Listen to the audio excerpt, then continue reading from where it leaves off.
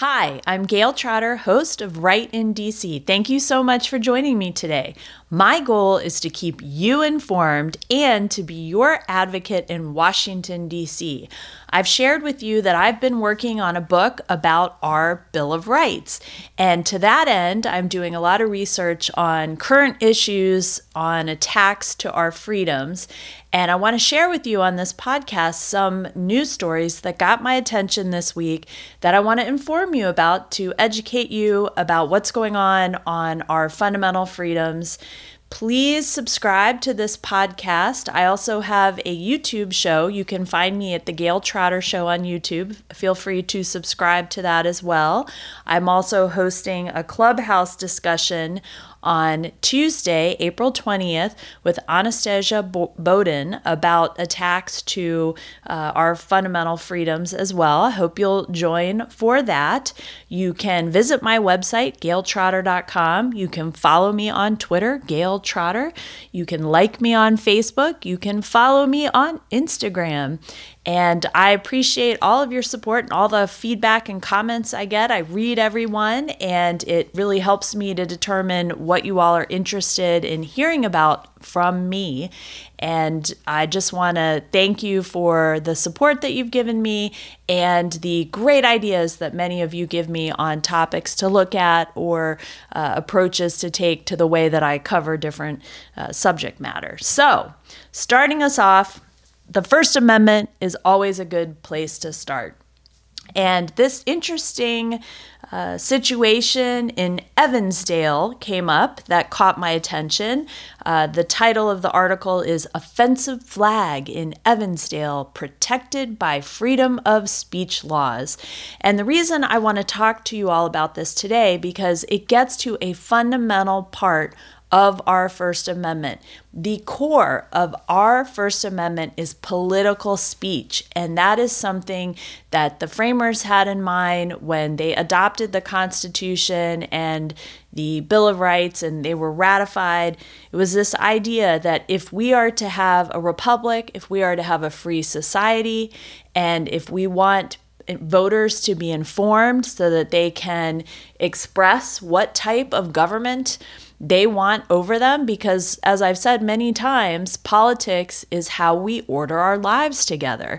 And so for voters, they need to have information, and the core protection of our First Amendment is political speech, because how can you make informed political decisions unless you have available to you a broad spectrum of ideas and proposals and policies and reactions to ideas, proposals, and policies? So back to this article about what's going on in Evansdale. I'll read from the article. A resident of the home at 524 Evans Road is flying a flag with profane language and an anti-Joe Biden sentiment under the United States flag. It reads, quote, expletive Biden, an expletive you for voting for him. Now, obviously, it doesn't say expletive. It has a different word there, but I'm sure you can use your imagination and think of what that word is. And the article reports that the Evansdale Police Department received multiple complaints about the Biden flag, which some residents find offensive. And the police chief said it's protected by the First Amendment and there's not much that can be done about it. And it's definitely protected speech, says the mayor. It's definitely offensive to many of our residents. Politics aside, offensive language is offensive language. So that's what the mayor is saying. The police department has said it's protected by the First Amendment. And one of the attorneys in the state says that it's not considered obscene under Iowa Code Chapter 728. And if you read I won't subject you to hearing this particular statute about what constitutes obscene material, but if you have a prurient interest, you would understand what is covered by this statute. So this really caught my eye and was interesting to me because we're seeing a lot of this right now. There's a lot of anger in our country And there's a lot of frustration that people feel like they haven't been able to get their point across or they're not being listened to. And you're going to have a lot of these instances where people use speech to say how upset they are about the current situation. And it's constitutionally protected. And the article reminds us of a Supreme Court case from the 1960s where a guy wore a jacket into a courthouse that said F the draft, except it wasn't F, it was the word. And he was charged with disturbing the peace for wearing this jacket in a courthouse. And the Supreme Court struck that down. In the case, it talked about how political speech is at the core of the First Amendment. And it's very interesting because you could say, and people argue, that saying F the draft or F Biden doesn't actually communicate any idea. It doesn't communicate anything helpful for the body politic. It's not informed. It's not based on data. It's just emotional. It is merely designed to upset and offend people, and I think you would be right. But there is power in that message, and that is why the Supreme Court protects that kind of message under our First Amendment. And you think about it, if there's language that is not offensive, that's in some sort of anodyne way distributed or said on a flag, on a sign, in a yard, nobody's going to make a big deal out of that because it doesn't offend anybody, and it's not something that our system needs to protect because it's not something that is objected to. But in this case, also think about the situation where if the sign said the opposite, expletive Trump, expletive anybody who voted for Trump, and you can see that it would offend some people, it would not offend other people, and the Constitution and the Supreme Court have to be neutral on these issues because they are applying a standard that applies to speech generally. And speech, as you know, is not just what we say. It can be messages. It can be banners. It can be even flag burning. That was held by the Supreme Court to be protected speech. So I think we need to keep an eye on what's going on with our First Amendment because there are certainly going to be more challenges, not just by citizens, but also by local, state, and the federal government trying to limit the First Amendment rights of American citizens. And while our Second Amendment undergirds all of our other rights, our First Amendment is a core part of how we're able to govern ourselves. And if we can't persuade our fellow voters, our fellow citizens of the rightness of our preferred policy positions or candidates, then we have a very weakened political system.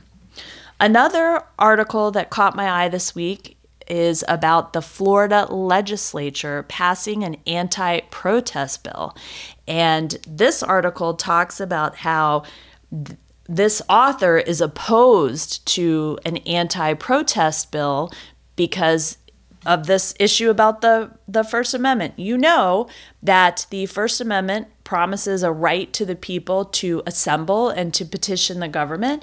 And we had a lot of wry comments this summer about CNN's characterization of rioting being mostly peaceful protests.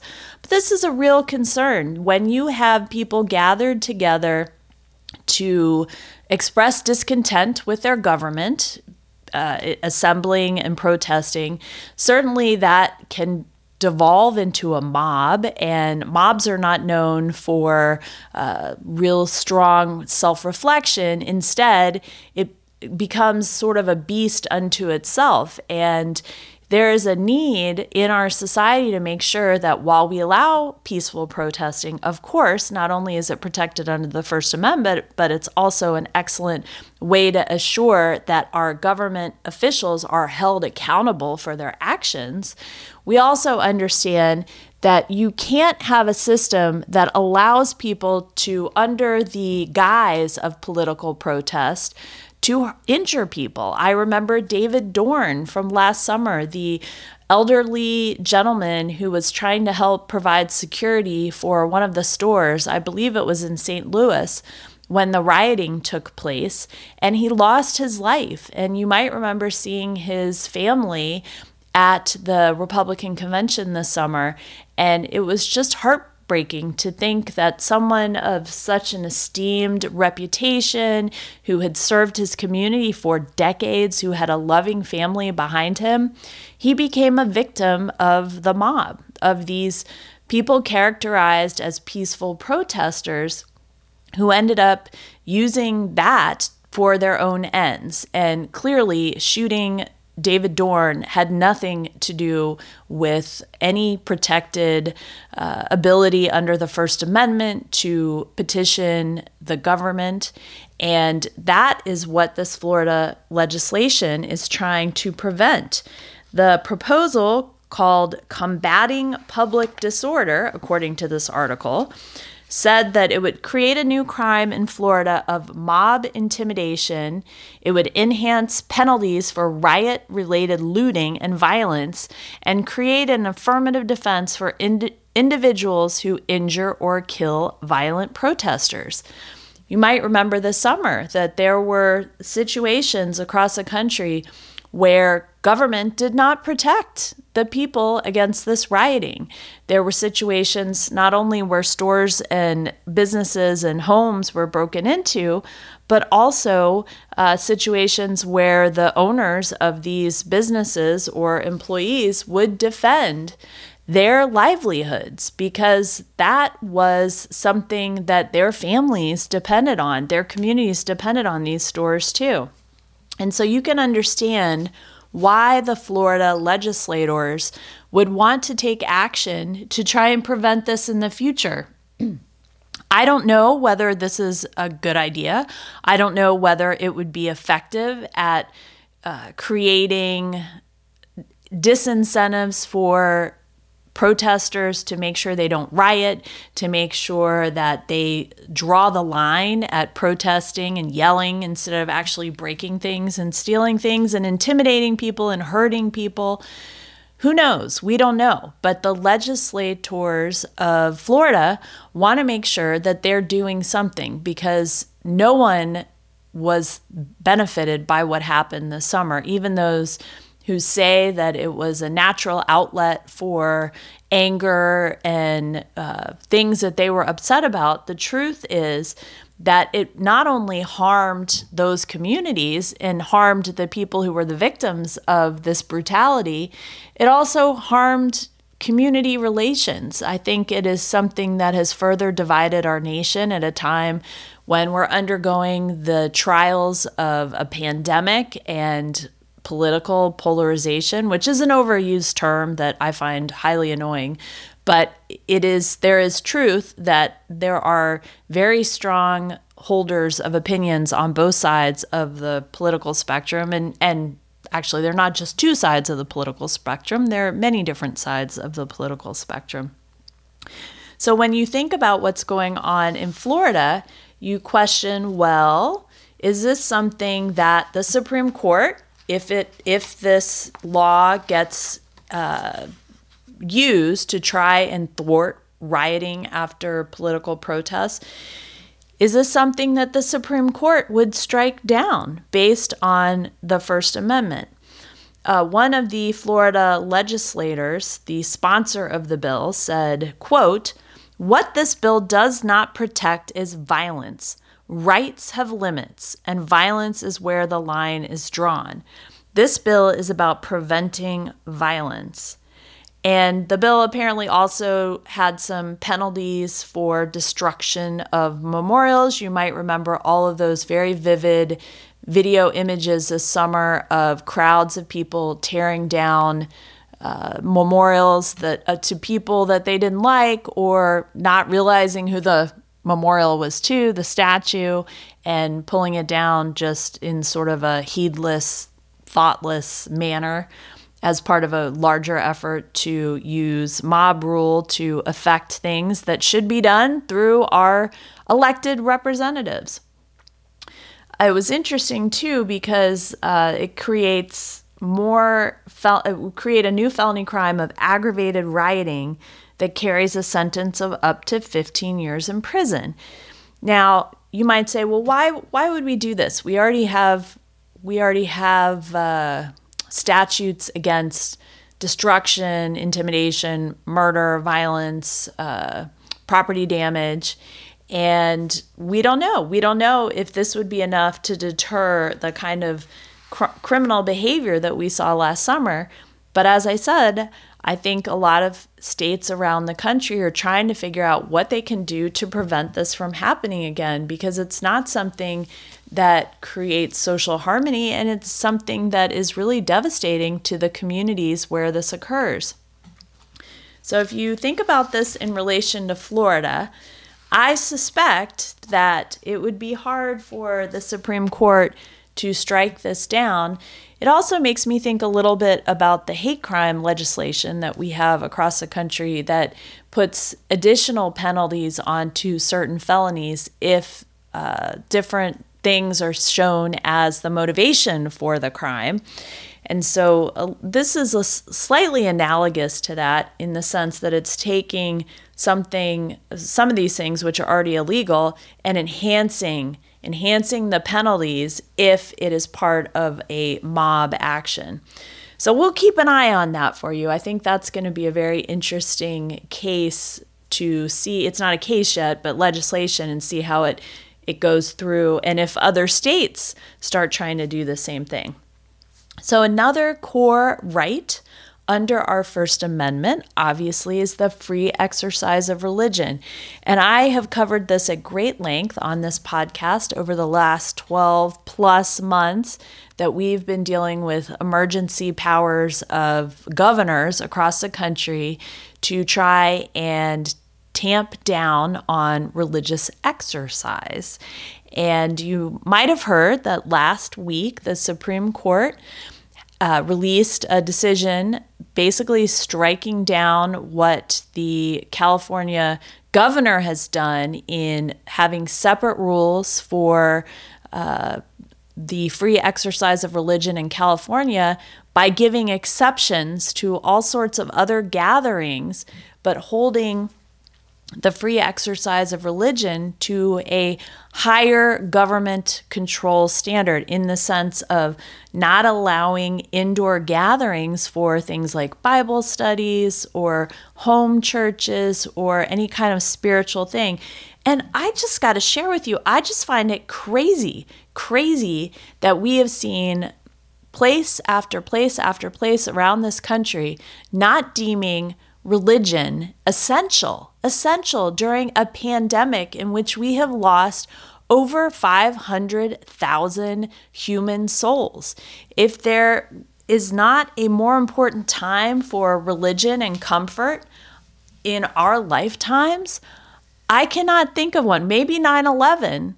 That was fewer people who perished because of 9/11, but certainly that was psychically injurious to the entire country in a way that Americans had not experienced since Pearl Harbor.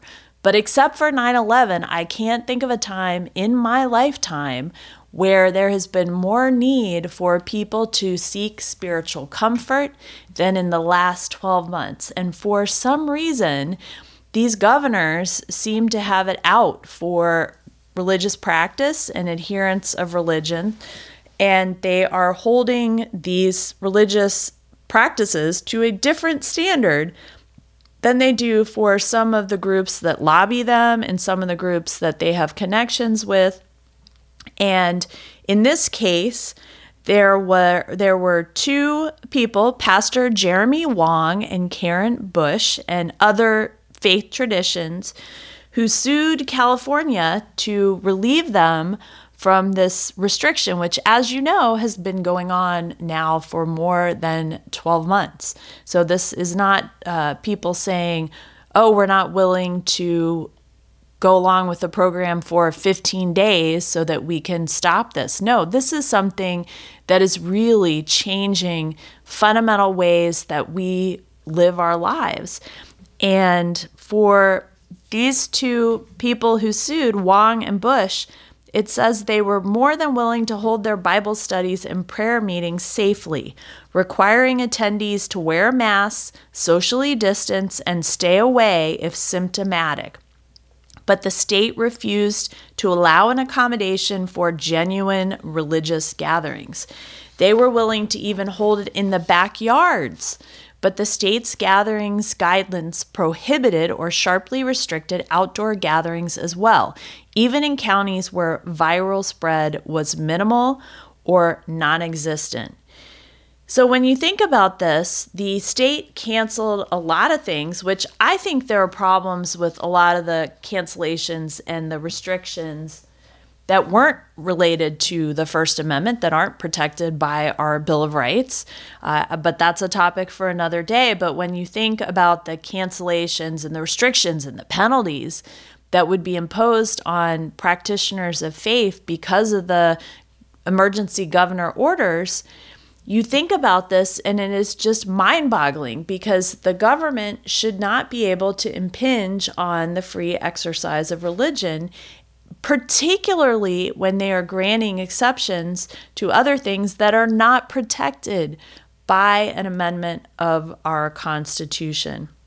So, for example, the state allowed dozens or hundreds of people to congregate indoors in buses, trains, and airports. Government offices and favored businesses where people gather in proximity, in close proximity, are also allowed to operate. And thankfully, because the Supreme Court composition has changed to give more weight to an originalist interpretation of the Constitution, you are seeing that there is more respect for the freedom of religion of all Americans. And that could be Sikhs, that could be Muslims, that could be Jews, that could be Christians, that could be whatever version, Native American worship, whatever version of faith that people have that they need to call on even more during this pandemic.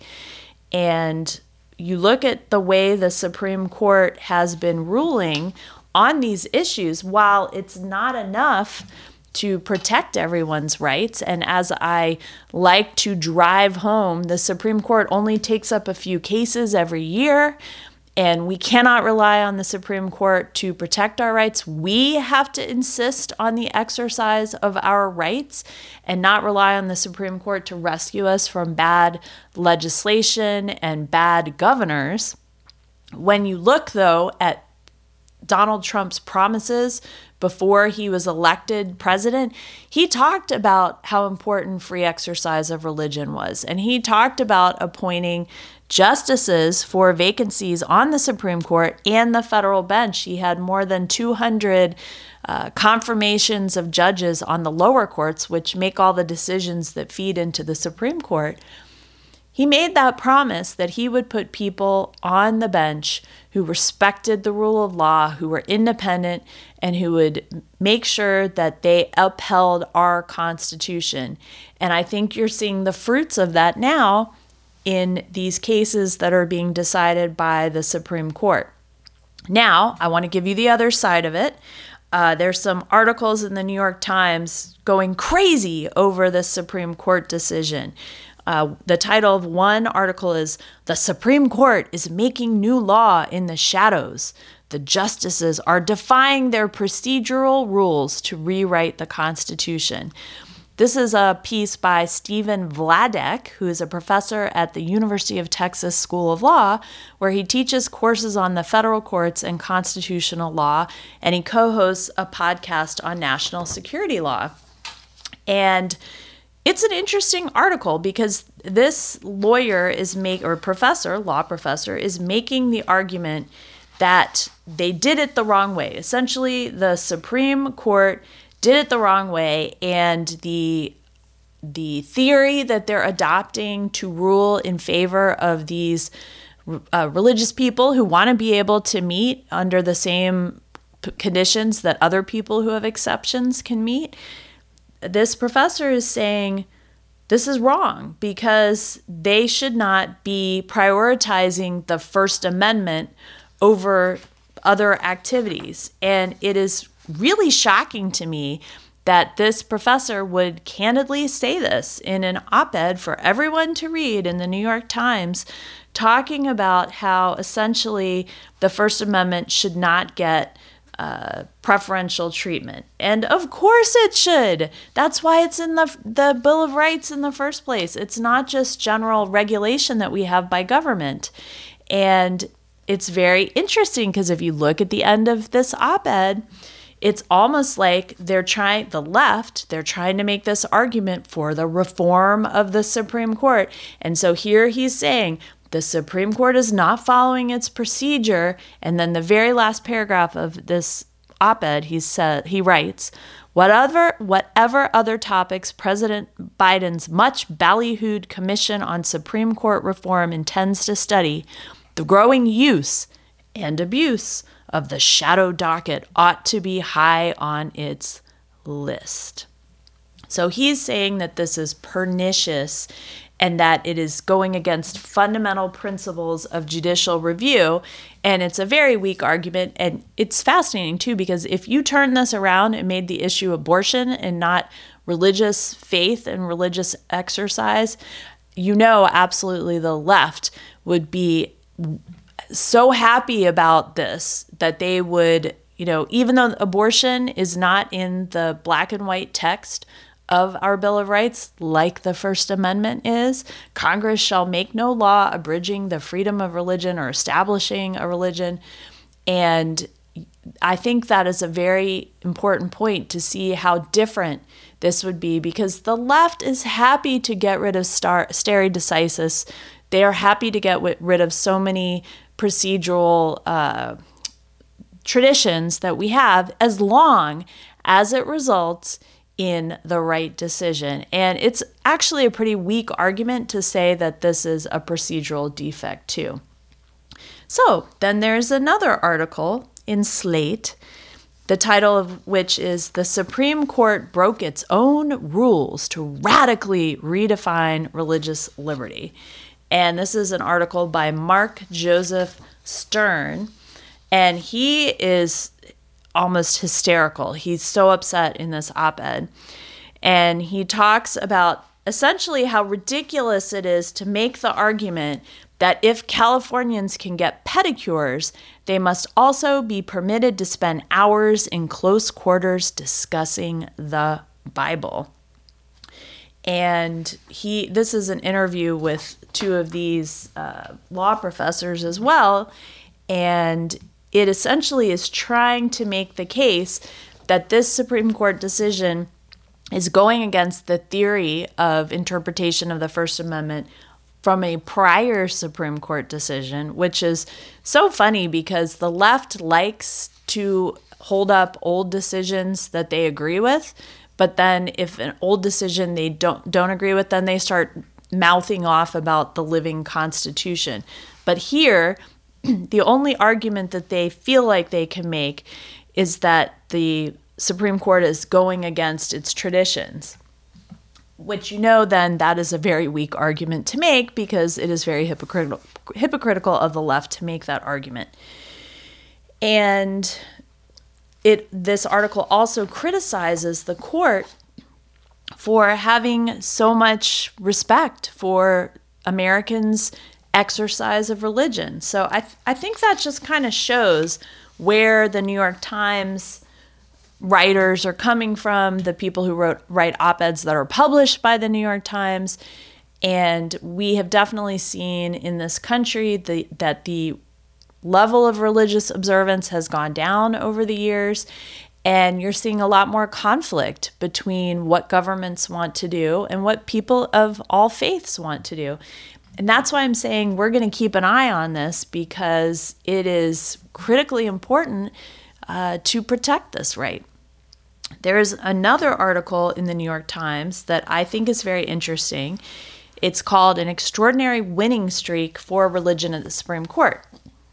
Subtitle: "More broadly, one new study found the politicization of religious freedom has infiltrated every level of the federal judiciary." Now, if you read this article, it makes the point based on this study that the The Supreme Court, it says, led by Chief Justice Earl Warren from 1953 to 1969, supported religion just 46% of the time. It grew to 51% under Chief Justice Warren E. Burger, and then 58% under Chief Justice William Rehnquist from 1986 to 2005. And now it's 81% under Chief Justice Roberts, who joined the court in 2005. And it says the kinds of cases the court is hearing have changed. In the Warren court, all of the rulings in favor of religion benefited minority or dissenting practitioners. In the Roberts court, most of the religious claims were brought by mainstream Christians, which I think is an important thing to talk about the demographics of the United States and religious practice. I think why you're seeing so many more cases that involve so-called mainstream or Orthodox Christians is because the demographics have shifted. Christians make up a smaller percentage of the American population, and if you take into account how often they attend whatever religious services their faith offers, it drops even more the percentage. And then you have seen lots of huge cultural shifts, in particular where the Supreme Court has held things as rights that are not actually in the literal text of the Constitution that come into direct conflict with mainstream religious practices of Islam, of Judaism, of Christianity, and you are seeing that there's going to be more friction between government regulation and adherence of religious faith. And it's interesting. I don't know if this study is right. It's not. It would be very time intensive to try and figure that out. And I'm not sure that their point in saying it is trying to say that it's bad that the Supreme Court is protecting religious faith 81% now, when in the 1950s it was only protecting it 40% of the time. And I think people actually would prefer that the Supreme Court protects religious faith. And yet this article talks about so-called politicization of religious freedom. And the article says the survey says a big partisan gap has opened up in free exercise cases.